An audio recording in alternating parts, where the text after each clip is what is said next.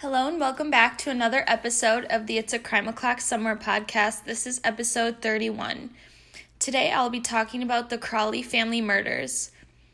My sources for today's episode are the documentary A Gray State on Discovery Plus, The New Yorker, TwinCities.com, Wikipedia, Good.is, and Fox News 9. As usual, all of my sources will be linked in the show notes. David Crowley was an obsessed man. He was obsessed with making a gray state. He was obsessed with finishing it. He was obsessed with conspiracy theories, and later he became obsessed with the spirits. According to The New Yorker, David described his movie as a film about the collapse of society under martial law. His friends and partners in the film said David wanted his cause to be out there and didn't care so much about the fame part, but later we will see that was not true. However, they said he wanted to control the film, and many said he wanted to control his wife, Camille, and his daughter, Rania, as well. Saying all the time, he screamed, "Get there, get there." And David only showed you one time how to do something, and he hated if you had to go back and ask questions about it. What is gray state?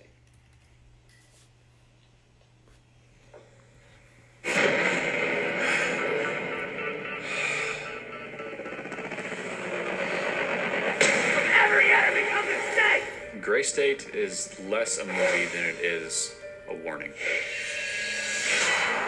We do not live in a dictatorship, but we do live in a police state. What we're going to see is the unveiling of this gray state foisted upon America. The thing that you have to begin to understand about conspiracy theory is that at some point, it's no longer theory.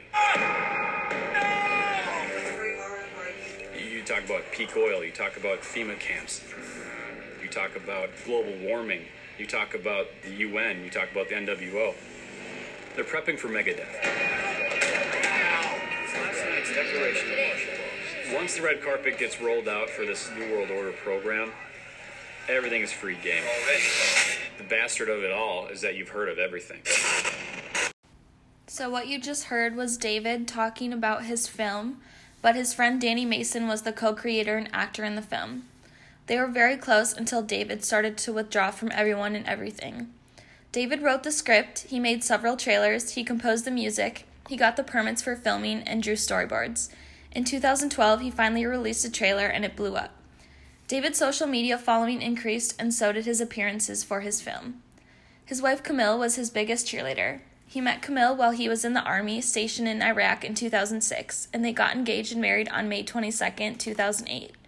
People were shocked that they decided to move so quickly, but they were happy, so no one tried to stop them. David called me and said, "Hey, I met this girl and we're getting married." I'm like, "What?" He goes, "Yeah, we're getting married in 2 weeks." I said, "I heard you were seeing somebody for a couple months, but wow." David, would you have this woman, Camille, to be your lawfully wedded wife? Will you love, honor, and keep her in sickness and in health, and forsaking all others, keep you only unto her so long as you both shall live? I will. The way that Camille would speak of David, it felt very high school, I think is the best way to describe it. Kind of that first love, the puppy love, infatuation. It seemed very sweet, but always would make me question how that can go on for so long. After David and Camille got married, he was deployed back to Afghanistan, which was a shock to David. He thought he would be discharged. He was struggling the second time around and was afraid of being killed. What the stop loss did to his worldview and how he described it to me was that he had a breakdown. I was stop lost. I was involuntarily held by the military for 15 months. I was forced to deploy against my will. Had to leave my brand new wife at home. And I come back from that very disgruntled, to say the least. Nothing good ever comes out of a deployment except for, well, a body count. David and Camille's daughter, Rania, was born on August 6, 2009. David made it clear to Camille that he didn't want any more children. In 2009, David enrolled in film school and worked on Gray State, while Camille worked full-time as a dietitian and supported the family. David worked on the concept trailer from 2010 to summer 2012. In fall 2012, his trailer came out, and David started to become different. Like, whatever you told him, it's just he wasn't trusting it. He had gone through this transformation on that deployment. You know, it shocks the system, and you start looking at the world differently.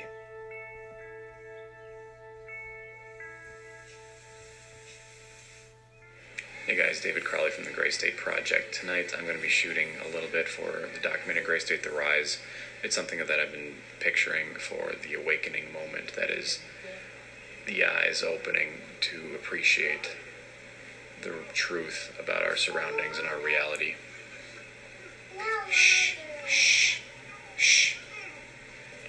So I'm using my wife Camille as the main subject. She ends up being in most of my projects. In that last clip, you can kind of hear the dynamic of David and his daughter and his wife. Camille was also withdrawn. However, she didn't have many friends to begin with. Camille always made comments that she wished she had more friends, but it seemed like David didn't allow her to. 2 years after David's trailer came out, he received an offer for a developmental deal. His deal was with Michael O'Donnell and Mike Baggio of Michael Entertainment Group in LA. The way I would pitch this thing is America's finally had enough. It's the population of this country has had enough of the corrupt government, and they make a stand. I think to this day there's still a built-in audience for a film like this. David did a phenomenal job grassrooting this project. You know, we see all that from our aspect, and everything that David put into this was phenomenal in our eyes, just because of how this thing grew. It took on its own legs and grew and grew and grew and grew.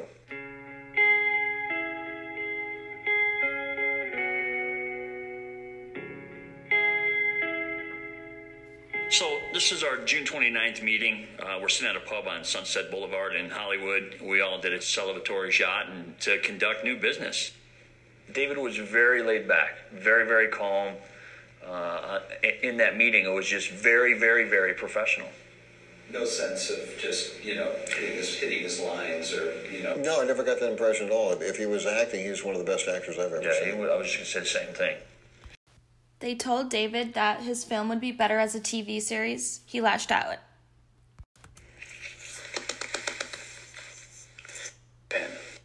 Pen, we hate you. Mike's meeting 2. The outline. Projecting power, confidence. Talk fast, easy, and project. Como's right. You're wearing something black. You got to show some arm veins. Watch on the left wrist. Bracelets on the right. A necklace that's long enough to be tucked in, nothing too flashy. Just enough to indicate that you're confident with your personality. Right? I'm not a fleece, I'm not just a quick fleece. You're talking to me because this is my project. That transition's weak. I had 4,000 fans before there was even a concept trailer. And I dropped it to those people, and it ballooned to 32,000 that you see today.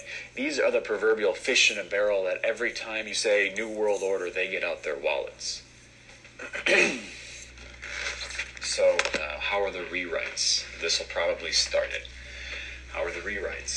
The first thing you're going to do is see what they do to each other. If they look at each other, are they measuring me right now? All right. Mike, I see just one producer credit on your IMDb. This tells me that this is either MEG's first production or you guys have something else in mind. Remember, you're achieving a dominant position by matching their experience with your enthusiasm. So let them answer, but your wrap up now. Here's the sunset on your beautiful day with your partnership with the Mikes.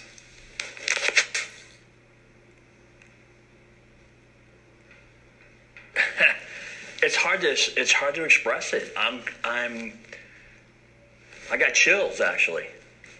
It's the most divisive I've ever heard in my life. It's not the David who I met.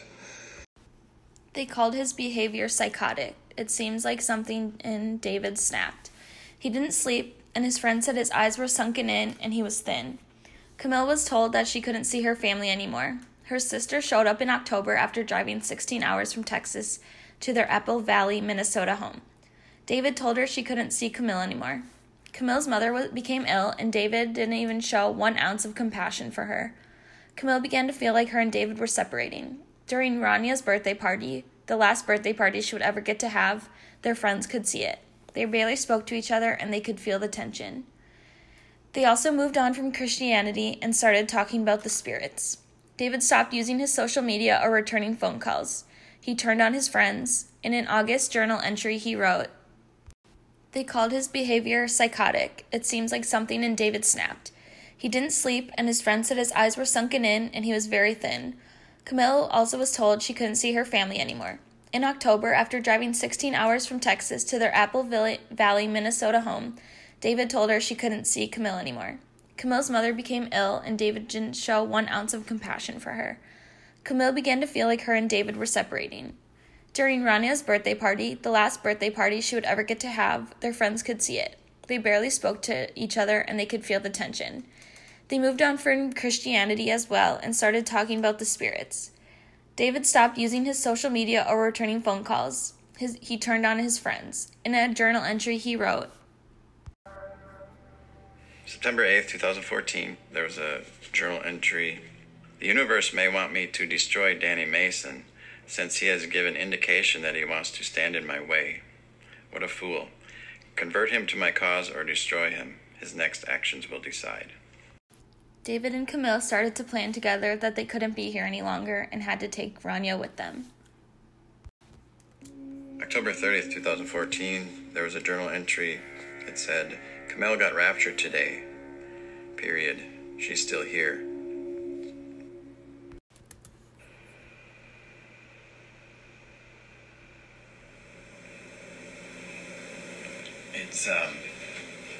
It was hard to hear when I first listened because there was some background noise in the room. I didn't realize there was anything on here.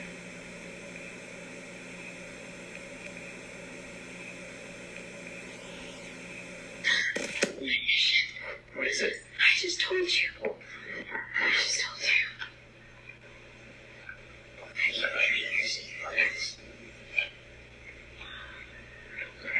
What is it?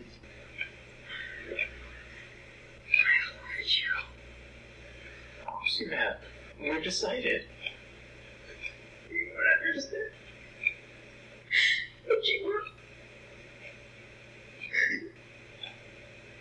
Thank you for loving me. Of course, sweetheart.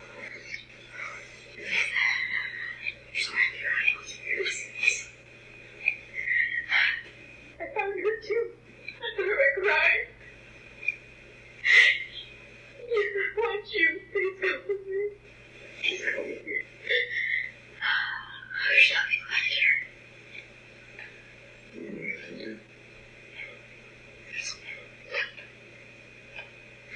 Okay, I'll live here. 1:48 p.m. 30 October 2014. I was just getting back from Home Depot with a bunch of wood to build the compost bin. Had lunch with Coma, and suddenly she began to shake and weep and howl, as if like someone had died. And she sat down. She said, "This is what rapture is." You gotta give me some time. Can I just lay here? Yeah. Do you want? I was just trying to remember everything. Okay. If you want to contribute, you can help me remember. Okay. Just a few months later, on January 17th, 2015, David, Camille, and Rania were dead. Judy and Colin Prochnow, their neighbors, noticed that they had Christmas presents on their front step. Colin walked over to move the presents, and he heard their dog barking. He rang the doorbell and walked over to the window. He then saw 3 bodies. I saw one body that was probably, maybe about 6 to 8 feet away from the window. And then I noticed that there was another body, maybe 6 to 7 feet away from the first one. and I noticed that there was a little body that looked like it was almost in the second body's arms. 1055 Ramsdale Drive. Cop reporting suspicious behavior next door.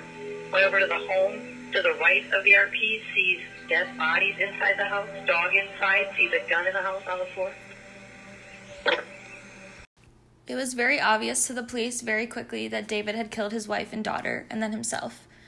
When the police walked into the home, the dog had been through the remains and physical evidence. A playlist called Ascent had been playing a list of 53 songs. Allah Akbar was written in Camille's blood on the wall. It meant God is great. A Quran prayer was lying open and lying between the bodies. David's gun, a .40 caliber, was lying next to him as well. In David's office, he wrote, quote, "Open the eyes, submit to Allah now," end quote. The memorial was held January 28th. Many of David's supporters and conspiracy theorists believe David was killed because of his movie, and that they killed his family too and tried to frame him.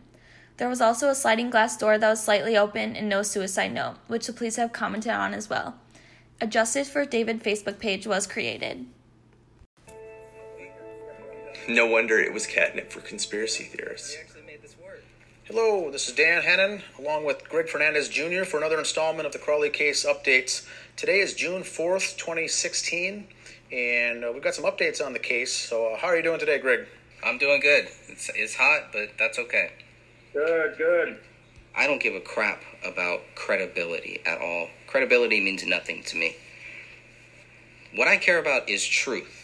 I'm not in law enforcement. I don't have a background in detective work, but how it happened, I would say it's undetermined. You've got no suicide note.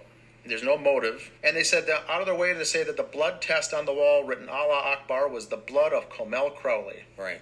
Well, who wrote the blood? Once you get into this wrong territory, once you start treading into these waters, there is a backlash against you by some shadow entity, who knows what it is, but you start pushing the wrong buttons to the elite, so to say, and there is payback. I honestly hate these kinds of people. It was the same thing in the Lisa Lam Netflix documentary. The police have come to the conclusion that David killed his family and himself. Each died of a single gunshot wound to the head. It seems like most people, even David's family, have come to terms with what happened, but that David wasn't himself at the time of the murders. It's such a sad and horrific case, and while we can speculate, I wonder what really happened that day, and if the recordings of David and Camille were in fact them planning this together. They loved each other so much, maybe even too much, and were together every step of the way. An innocent child was also killed in the process, and my heart breaks for everyone involved. David's dog, Paleo, now lives with his brother Dan. My book recommendation for this week is The Holiday by T.M. Logan. Summary: 7 days, 3 families, 1 killer. It was supposed to be the perfect holiday. A group of families enjoying a week together in the sun. 4 women who have been best friends for as long as they can remember, making the most of a luxurious villa in the south of France. But Kate has a secret. Her husband is having an affair, and a week away might just be the perfect opportunity to get the proof she needs, to catch him in the act once and for all, because she suspects the other woman is one of her 2 best friends. One of them is working against her, willing to sacrifice years of friendship to destroy her family. But which one? As Kate closes in on the truth in the stifling Mediterranean heat, she realizes too late that the stakes are far higher than she ever imagined, because someone in the villa may be prepared to kill to keep their secret hidden. I've read several books like this where a group of friends go on a vacation and secrets come to light. They're all similar but different in their own ways. I like this book because you have one main narrator, but there are also chapters from other points of view. I also like the dynamic between the friends. They've been friends for so long, and they are now in their 40s, but they start to realize maybe they don't truly know each other anymore. I give this book an 8 out of 10. I hope you all enjoyed today's episode. Please subscribe, rate, review, recommend, etc. I'll be back next week with an all-new case and book recommendation. And remember, it's crime o'clock somewhere.